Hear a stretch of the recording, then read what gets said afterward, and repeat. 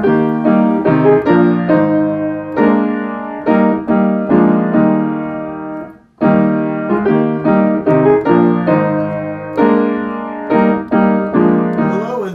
back to the Cincy Reformed Podcast. My name is Zach Wise. I'm here with Brandon Burks like normal, and we are glad that you're with us this day.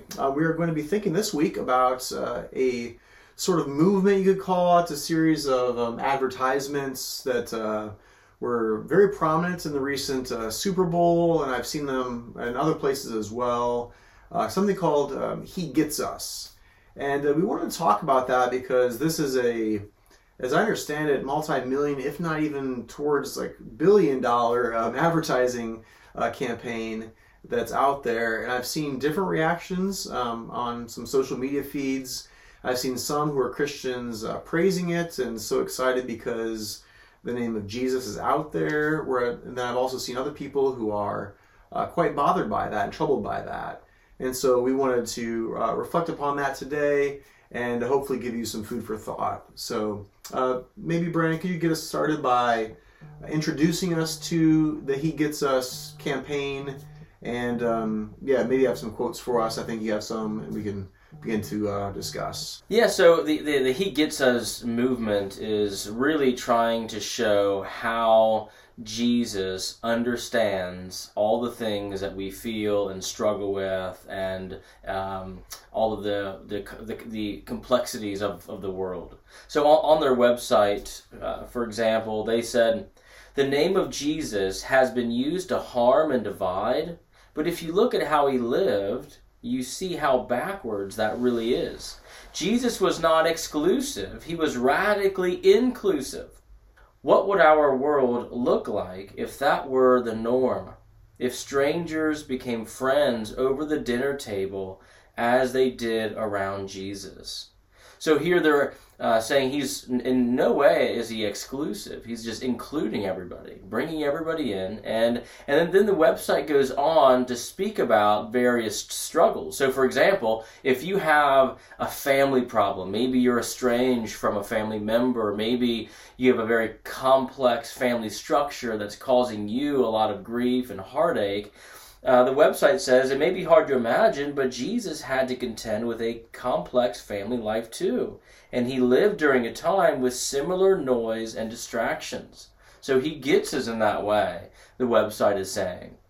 It goes on to talk about what if you have betrayal or doubts or insecurities, and it says the point is Jesus' relationships were far from perfect. Betrayal, doubt, insecurity, disagreement, and distance muddied the water even for Jesus.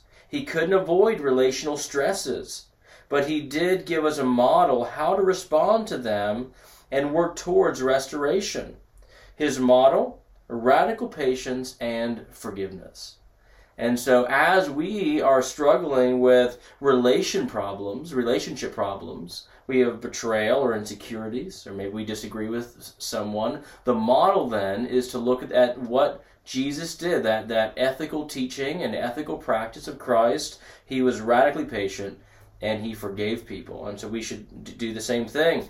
And so the website talks about so many aspects about what we experience, even down to joy that we experience. And they say, well, Jesus too, he was no stranger to joy. In fact, people called him like a glutton and a drunkard.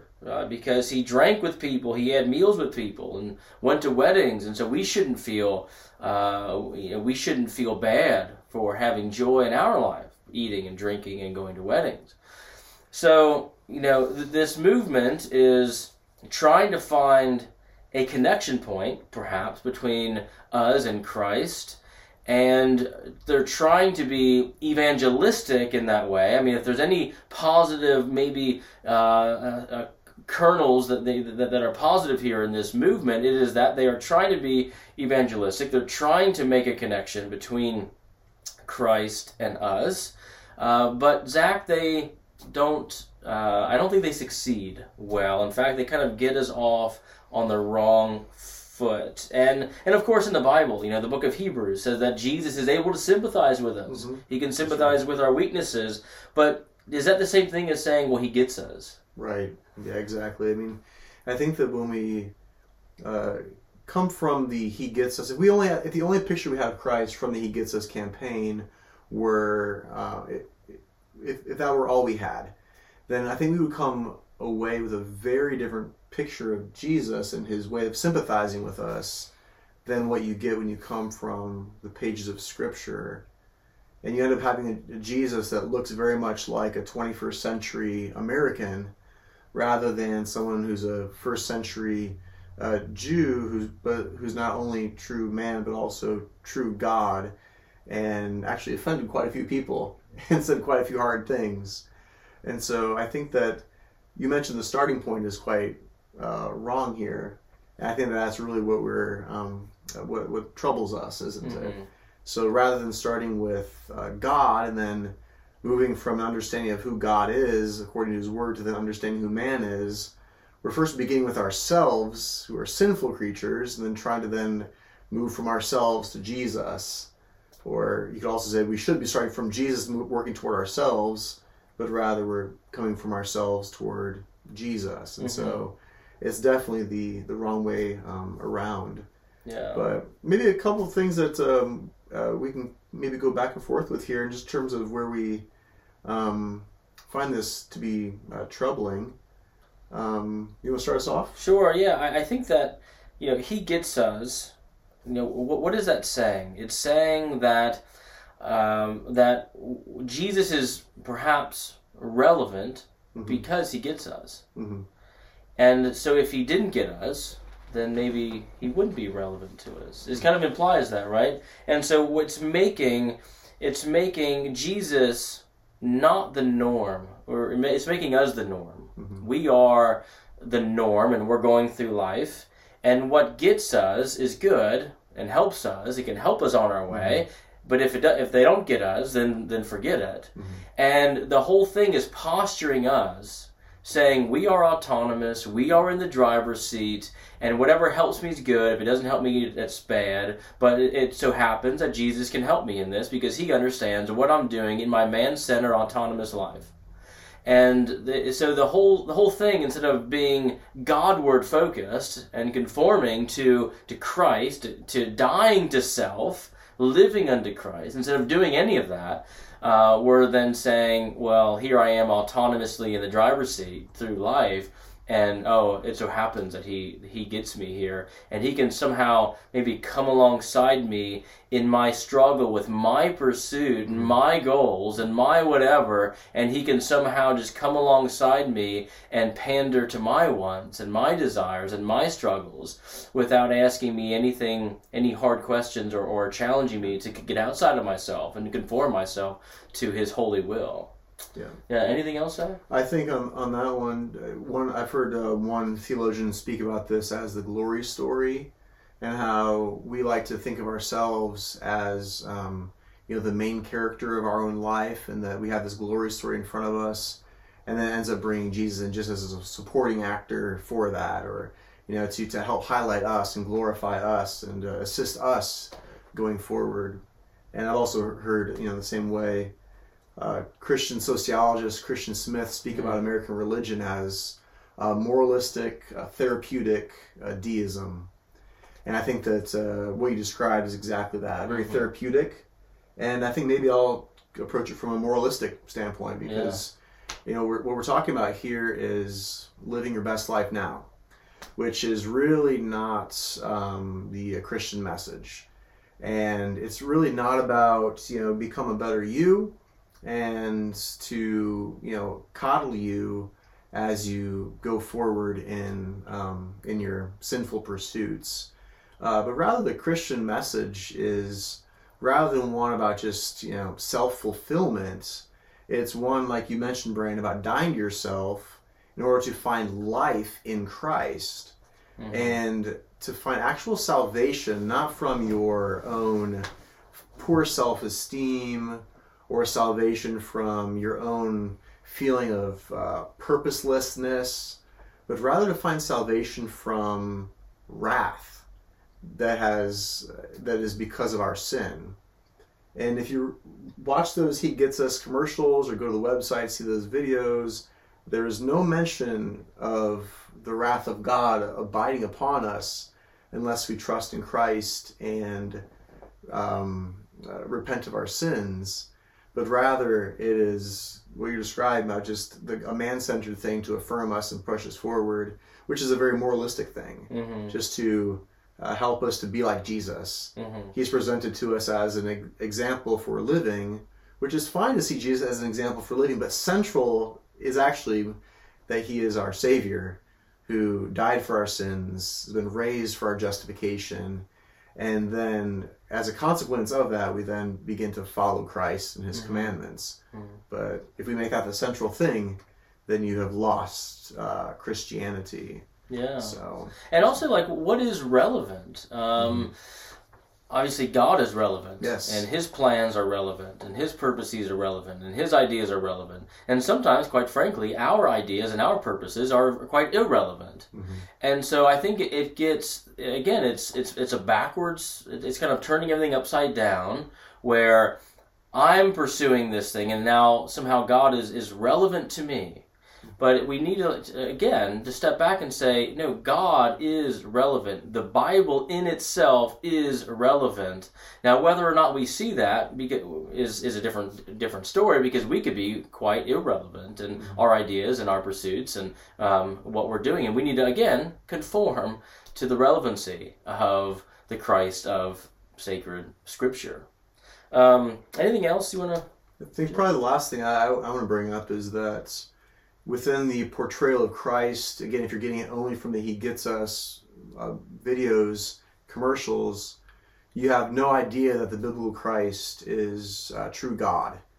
And that is of the utmost importance, because he is God of God, light of light, very God of very God, begotten, not made.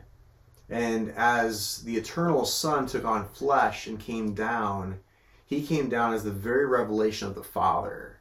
And he, along with the Father, then sent forth the Holy Spirit.